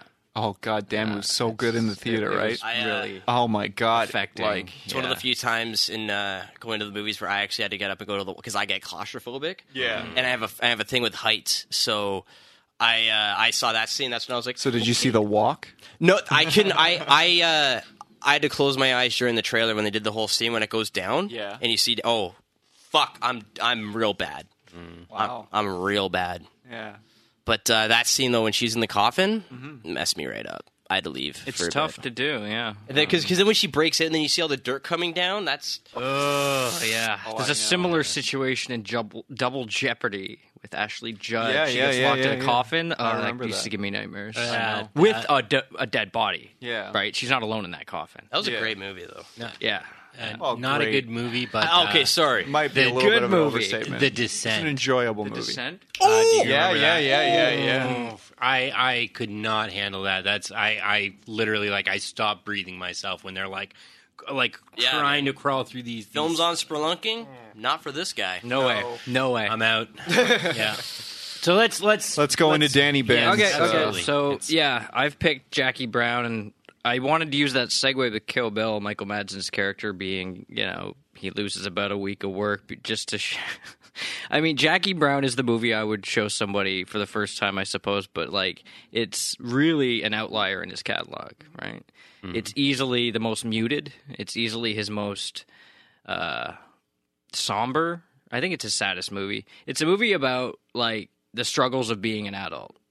Samuel L. Jackson concurs. He says it's a movie about adults, whereas the guys in Reservoir Dogs are just kind of boys, demented gangster boys. Same with Pulp Fiction. But Jackie Brown features well-rounded adult characters, particularly Max Cherry, who might be Tarantino's most likable protagonist, but he could also be his most boring protagonist. Absolutely. So, the colors are muted. The ending should be happy, but it's not. Mm-hmm. I mean, Max Cherry kisses Jackie. She goes to Spain, but he gets a phone call, so he just stares after her sadly, right? And then he walks into the back room, out of focus. And the kiss is very sterile. Yeah, it is. Yeah. She kisses him first, and then he kisses her back, so it is a mutual thing. But yeah, he walks into the back room, out of focus, back to his lonely life. And, why doesn't he go to Spain with her? Why the hell is Melanie with Ordell? It's her house. Maybe because he's a criminal and it thrills her, but that movie shows you that adults are just as irrational, just as bad at making inexplicable decisions as kids are, and that coming to that realization is an adult realization. That doesn't sound like a whole lot of fun, though. So what's fun about Jackie Brown is the fact that you're watching her. I mean, at the beginning of the movie when she gets busted by the ATF agents, and one of them says to her if I was a 44-year-old black woman just hanging on to this shitty job I was lucky enough to have, I don't think I could waste 2 years in a federal pen. And she's just basically she asks to she goes to light a smoke, and he's like, I don't recall you asking me permission to light a cigarette in my office. She's like, may I smoke? He's like, no, you may not. So she's just getting nothing out of this. So she goes from that kind of position where she can barely maneuver. She can't get any money. She didn't even know the coke was in the bag. Mm-hmm. To outsmarting literally everybody in the movie. Yeah. Everybody, including Max. No, not Max. She doesn't use Max, but she does Max Ray. is her accomplice. Right. He takes 10%. Who is it that plays the ATF agent again? It's Michael Keaton, and the guy that plays has the pussy wagon in Kill Bill. He's the other guy. Yeah. Yes. Yeah. I can't think of his name. We could just simply flip this page over and that was tell you. That was in a real era of his likability, wasn't it? He Michael was still Keaton? kind of. Is it Michael Bowen? Yeah. I don't want to lie. But Michael Keaton, yeah, I know it was. He was around his I'm Batman pretty sure it's Michael Bowen. That's romantic that's comedy. Well, I think he just did. I actually think he just did Batman Returns. Yeah. And he hadn't gone into the multiplicity My Life stuff yet. This is the bridge to that. But he did play the same cop in Out of Sight. Yes, with J-Lo and Clooney. He's the only actor to play the same fictional character by two different studios, because Out of Sight was produced by a different studio, and they weren't gonna let him use the Ray Nicolette, I think the name is Ray Nicolette. Yeah.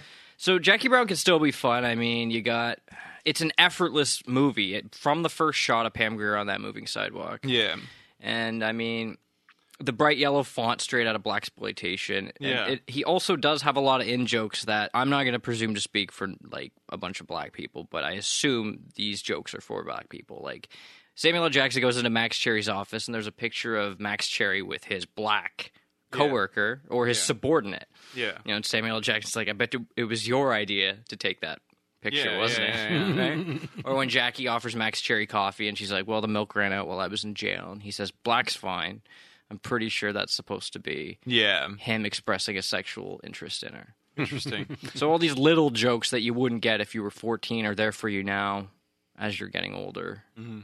That is the most tense scene that I can fucking imagine, just of a person getting dressed in a movie ever, like just trying on clothes. Oh, the fitting room scene? Yeah. Yes. Oh, yeah. God, like that's so good.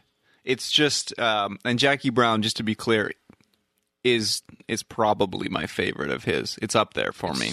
Yeah, when they show you the three perspectives, you start to realize how they did it. Because when the girl who works at that store says cash or credit, and Jackie says cash, she makes a big hand movement, which would have been done by 3 cameras, so they could do the Max Cherry POV, the Robert De Niro POV. Yep. And like, oh wait, your change. That's also a loud thing. Like, Yeah. because how that would have been really technically difficult. Yeah. To put that scene together, right? Yeah, which has subsequently been somewhat copied and somewhat expanded on with films like, is it Elephant? That does the 2 multiple perspectives of the killers, or like different people on the day of a Columbine type situation where they're following different characters, and they've actually had to reshoot this movie over and over and over again from behind several different people, because if they didn't, you'd literally see the camera, you know.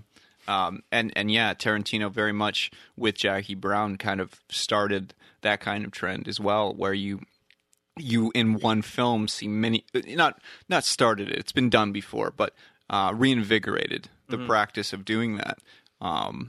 You know, where you see so many different POVs of the same situation, and it never gets old. It's done in such a fresh and fast, intense way. Right, and Yeah. he still has the pop culture kind of boiling in the background. That scene near the beginning where Robert De Niro and Ordell are drinking rum punch and they're watching that show, Chicks Who Loves Guns, I think it's called. And I mean, the judge, when Jackie's first arraigned and getting bail and she stands mute, the judge is Sid Haig. Later on, when they're at Melanie's house, at the little button, the first name is S. Haig. Just little jokes like that, I think. Yeah. And I mean, a bail bondsman whose name is Cherry and his logo is a cherry. That's kind of adorable for a man who works with, convicts and outlaws. Absolutely. And I like the idea of, like you said, of him being a likable protagonist, and I also like that he's a boring protagonist in that, it allows for you to literally see the kind of gears turning in his head at a lot of moments. Yeah. Which you don't get a lot in Tarantino, where it is like that breakneck pace, like you see And in because the mall the characters sequences. are used to criminal activity, whereas Max Cherry is on the fringes. He provides, so when he's watching Jackie do the trial run of her plan, he watches the whole thing, and he's out in the parking lot, he's like, it could work. It could work, Yeah. Like you're literally experiencing almost like a practical critical thinking occur on screen. Right. Which is so interesting. It's like pushing someone with all of the skills in theory to perform a job, but they've never performed that job before, putting them into that situation, being like, okay, figure it out, bye. Right. And then watching them from a distance while they, you can see the gears turning, and it's very much, a very synopsized version of that. It's very interesting. Almost like like his whole character is almost like an old, like a 40s, 50s like detective. Yeah. Kind of a Oh, thing. yeah. It's Yeah, almost very it's noir almost like throwback, He's yeah. settled into this, Or I guess noir is this traditionally role criminals, but as a bail bondsman after a a good career of this. Like maybe even carrying over things like the Cherry's detective agency to Cherry's bail bonds. Like it's like Yeah. he did. He it's what he kind of like. And the way maybe that everyone that's- comes in too. It's very film noir, or like, again, I don't like to use it as a film noir because although like in modern day we perceive film noir as being predominantly detective films, they're not. Yeah. They're crime films. But yeah, it's so cool that kind of classic detective film kind of trope used where these people are all coming in and sitting down, and these characters are being introduced to Cherry in the kind of confines of his office, the same way as you would see in a detective novel or a detective film. He's like a big-hearted PI. And I mean, he dresses like a guy from the 50s. His pants come up to almost his pecs. It looks ridiculous. He's completely emotionally vacant. Like Jackie's trying to ask him how he feels about getting older because she's getting older. Feels like she's starting over every 5 years, and he's just like, I haven't thought about it. And that's all he has to say. And like his office, when you first meet Max Cherry, he's on the phone with a completely unrelated case, has nothing to do with the movie. They're just showing you that because he's a busy guy, and that's what he does, right? So it's showing you that these characters have their They're fully fleshed out. They have rich interiority. So that's why Jackie Brown feels like they're real people, because all of them pretty much are. I mean, Melanie mentions knowing Robert De Niro's character before he went away for bank robbery. Yeah. That's why they feel so familiar with each other, because they knew each other back then. Mm-hmm. I don't know. I also love that Jackie gets Ordell's car. That's right. The one that goes, ooh, ooh, ooh. Yeah. Right? They take everything else, but she gets to keep it. Like, she's only driving that to the airport, right? Yeah, so she's probably not going to get caught with it. Yeah. But even at the end, having got what she wants, she's singing that Bobby Womack song, Cross 110th Street. She doesn't look particularly happy, does she? Yeah. She looks like she's going to cry. She's all pensive. Yeah, like, she's very, sorry. And it's not just because of Max. I think it's because of everything that happened to her in the past 2 weeks. Yeah, it's just the relief of this, of being like, that feeling when you don't think you're going to be able to get out of a situation, and then you do, and it's just like, such a weight coming off of you at once that it's jarring, overwhelming. Yeah. It is pretty great, though. Just off topic, just to cross 110th Street, because like nobody's like, how many people here have actually seen that movie? No, yeah. Exactly. I own the soundtrack on vinyl, and I haven't seen the movie, but I love the music in it. Right. Mm-hmm. That music, that song's great. Yeah, and it only bookends the movie. The Delphonics one comes in and out 4 or 5 times, but Across 110th Street is at the very beginning with the moving sidewalk, and at the very end when she's again moving back to the airport. So. Which is pretty classic of like movies at that time too, to bookend them with that same song, because 110th Street starts off pretty much almost identical to Jackie Brown, with like the running scene and like the music's going and stuff like that, and you got your main actor, and it ends just like that. So it was a very good hats off to. Right. I mean, that first scene when she's on the moving sidewalk introduces to you the color scheme of the movie, the wall in the background, the blaxploitation font, all of that stuff. Classic. The scene where De Niro, gets rid of Melanie.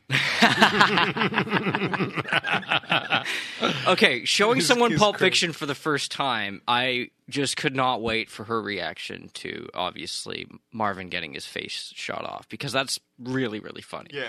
But also Melanie getting shot. Yeah. It's like, because Tarantino has gone on record saying that violence, if done right, can be extremely funny, and it is. It is. Yeah. Because, I mean, she's been bothering Lewis the whole morning. She's deliberately late. She tries to carry the bag, but he takes it, Finally, he tells her. He doesn't tell her what he's going to do. Maybe she would have listened. But, he just shoot. And then afterwards, like the discussion with Ordell, he's like, we do not want that woman surviving on us. Anyone but that woman. Where'd you shoot her? He's like, well, the stomach and the chest. Is she dead? Pretty much. The fact that he said pretty much. Like, you think maybe she's not dead. Yeah. She has to be dead. Yeah. It's like he's committed to it. Like I love that about his character, that like he tells her, like, you say one more word, and then there's almost that moment when she does where he's like, no, it's important. I told her it's important. I know. enough. You can totally see it. You can obviously see it in his face too. If I don't shoot her, then And he's still talking to her after she's dead. He's like, just where I said it was. It's right over here. And like Ordell's not even that surprised. Like, well, if you have to shoot her, you have to shoot her, right? It's impossible for me to think that movie is happening in the 90s. It just feels like the 1970s in that movie. I don't know why. It just does. Yeah. It's not just the characters, but the whole situation and everything is just so believable in that movie versus the others that it really is a standout. Like that's in my top 3. Absolutely. I would say Pulp Fiction and Inglourious Basterds in that movie. And I really do have a tough time saying, which I would show somebody first. I think Jackie Brown, I was so hesitant to see originally. Like, I just didn't think it looked that interesting. And you're so I saved it for coming out of that. last. Yeah. I didn't see it till after Death Proof came out. Really? Yeah, I waited a really long time to see that movie. My order was Reservoir Dogs, Pulp Fiction, Jackie Brown. Oh, you did it the classic way. You've done it in chronological order. Yeah, I've literally seen these films in order. From Bastards on, I've done chronological, but that's not saying much. There's only 2 there. I think I watched And Jackie it's Brown accidental. for The whole first thing. It's time amazing. On Netflix at when we were living on Darcy Street. I think that This was episode my brought to you by first, Netflix. First experience would have been like around 2008. 2000, yeah. Watch the new Marvel series. That Jessica Jones really is wonderful. Netflix. Oh, yeah, one other thing I needed to mention about Jackie Brown. It does have the classic trunk shot carrying on that tradition from the first 2, right? It's got Reservoir Dogs as the trunk shot. Yep. I think when Madsen steals the cop. The cop, yep. Pulp Fiction would be when they're getting ready to shoot Brad and get back the briefcase. And in Jackie Brown, it's when Ordell, Samuel L. Jackson's character, is trying to convince Chris Tucker's character to get in the get in the trunk. All him has to do is get in the trunk and hold his shotgun. and It makes it sound believable somehow. And in Kill Bill, it's when with she puts Lucy Liu's Sophie Patel. Yeah, when she puts her in the trunk, when she's got her arm cut off, and then takes her out of the trunk, and then throws her fucking down the hill. Does Death Proof have a trunk shot? And she's so goddamn beautiful, that actress. What the hell is her name? I know it, and I can't think of it. Death Proof? It should have a trunk shot, shouldn't it? Didn't the Australian go in the trunk before he put her on the hood? She didn't go in the trunk before she went on the hood. Wait, maybe. Who? And what? No, Zoe in Death Proof. Did she go in the trunk before she went on the hood? I feel like someone went in the trunk. You'd think in a car movie. You'd think in a Tarantino movie about cars, someone would go someone's in the got trunk. to get in a trunk somewhere. One thing I forgot to mention about Death Proof is that scene where one of the girls is asleep, just napping in the back, and Kurt Russell licks her toe or something. You know? Yeah, and that's then a real he has Tarantino moment. He has to pretend he's there to find his keys, and he's just like, "Where's my keys? Here they are!" Like in the same sentence. Like, he's not even trying. Oh yeah, man. He's jokes. Well, any final thoughts, gentlemen, before we wrap this up on Tarantino as a whole, on your film, on what you're looking forward to in the future? Obviously, Hateful Eight's on the way this Christmas, which has a lot of echoes of Reservoir Dogs. If we're talking a bottle kind of movie, they're all in the same. And now that I know about that Twilight Zone yeah. tie-in, I'm super excited. Sounds like it could almost be like Reservoir Dogs. I always thought was a stage play. You know what I mean? And here's the thing. And I went to very much could be. And so I went to Neil McNeil, all boys Catholic high school. So when we had a drama department, they were like, "So what play are we gonna do?" In my head, I'm just like, "Well, the only one we can actually do is Reservoir Dogs, because we need maybe one female, which we can get from Dame. But other than that, all the boys could do this. Sure, it's one scene. Well, are you just talking the girl that shoots Tim Roth? Because really, you could put a guy in a wig just to shoot Tim Roth. Yeah, it's true. Wear a dress. You got a gun. It's masculine overall. But I just love his use of Kurt Russell. I think Kurt Russell needs to be used more in film. He's wonderful. He is. I think even though we're talking about bests and worst, I mean, it's like talking about the difference between a 95 and a 98%. Just shut up about it. Just I know. All of them, Yeah. Don't if there's anyone that we have spoken ill of in any minor way, I don't think we really did. No, if you haven't seen any of these movies that we've talked about, fucking watch them. Stop what you're doing right now. If you had plans, call that person up, tell them, go fuck yourself. I'm going to be locked down for the next 24 hours, and just watch them all through, because they're... Or if you tell them, they'll probably watch them with you. Yeah, just invite them over. Yeah, what am I saying? Yeah, of course. Get your friends together, have a marathon. A Tarantino marathon is both grueling and satisfying, more so than many other marathons that you could possibly do out there. So consider it. Get some friends together and do that. But you got to watch these films.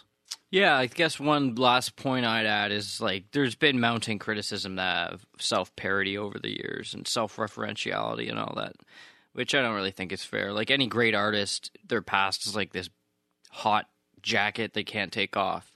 And it's not something you should be ashamed of either. No, but they're consistently compared to great work they've done before, and it's even as a huge fan, it's hard for me to go in and watch one of his movies and not... I'm not comparing it while I'm watching it, but I'm expecting the greatness that I felt with his previous films. But I mean, Death Proof, it seemed like he was on a downward trajectory, but then Bastards was so good, it's obvious the guy can still make any kind of movie he still wants to make. So I'm not worried about it. Absolutely. Yeah. And that's it for you, Devin? Nothing else? Yeah. I mean, Pulp Fiction, pretty open and shut. All right. So remember, this is just the beginning of the conversation. We want to continue it on with you. So please go to our website, yell at us there, reach out to us on Twitter. I'm at Not Brandon Fleet. Do you guys want to offer up your Twitters? At Ant East. I'm at YR_homeboy. That's your homeboy. Holla at your homeboy. Holla at me. I'm at Leafs Love Hurts, as in the Toronto Maple Leafs. Love Hurts. All right. All right. If you're watching us on YouTube, you can find us on iTunes, Stitcher Radio, or your SoundCloud, or your favorite podcatcher, whatever that may be. Take us with you where you go, in the car, in the bathroom, wherever we can be with you, and not in a creepy way. If you are listening to the podcast, thank you, and you can check out all of our cool stuff on YouTube. We've got tons of good clips for stuff coming up, stuff that's past. If you want to kind of get a vibe for a show, see if you like the panel, whatever. And I really want to continue this conversation on because we barely scratched the surface on the things that we could discuss with Tarantino. So please reach out to us and tell us what movie you would introduce a new viewer to Tarantino with. And why? And why. Yeah, we want it in essay format, please. And other than that, thanks for hanging out with us.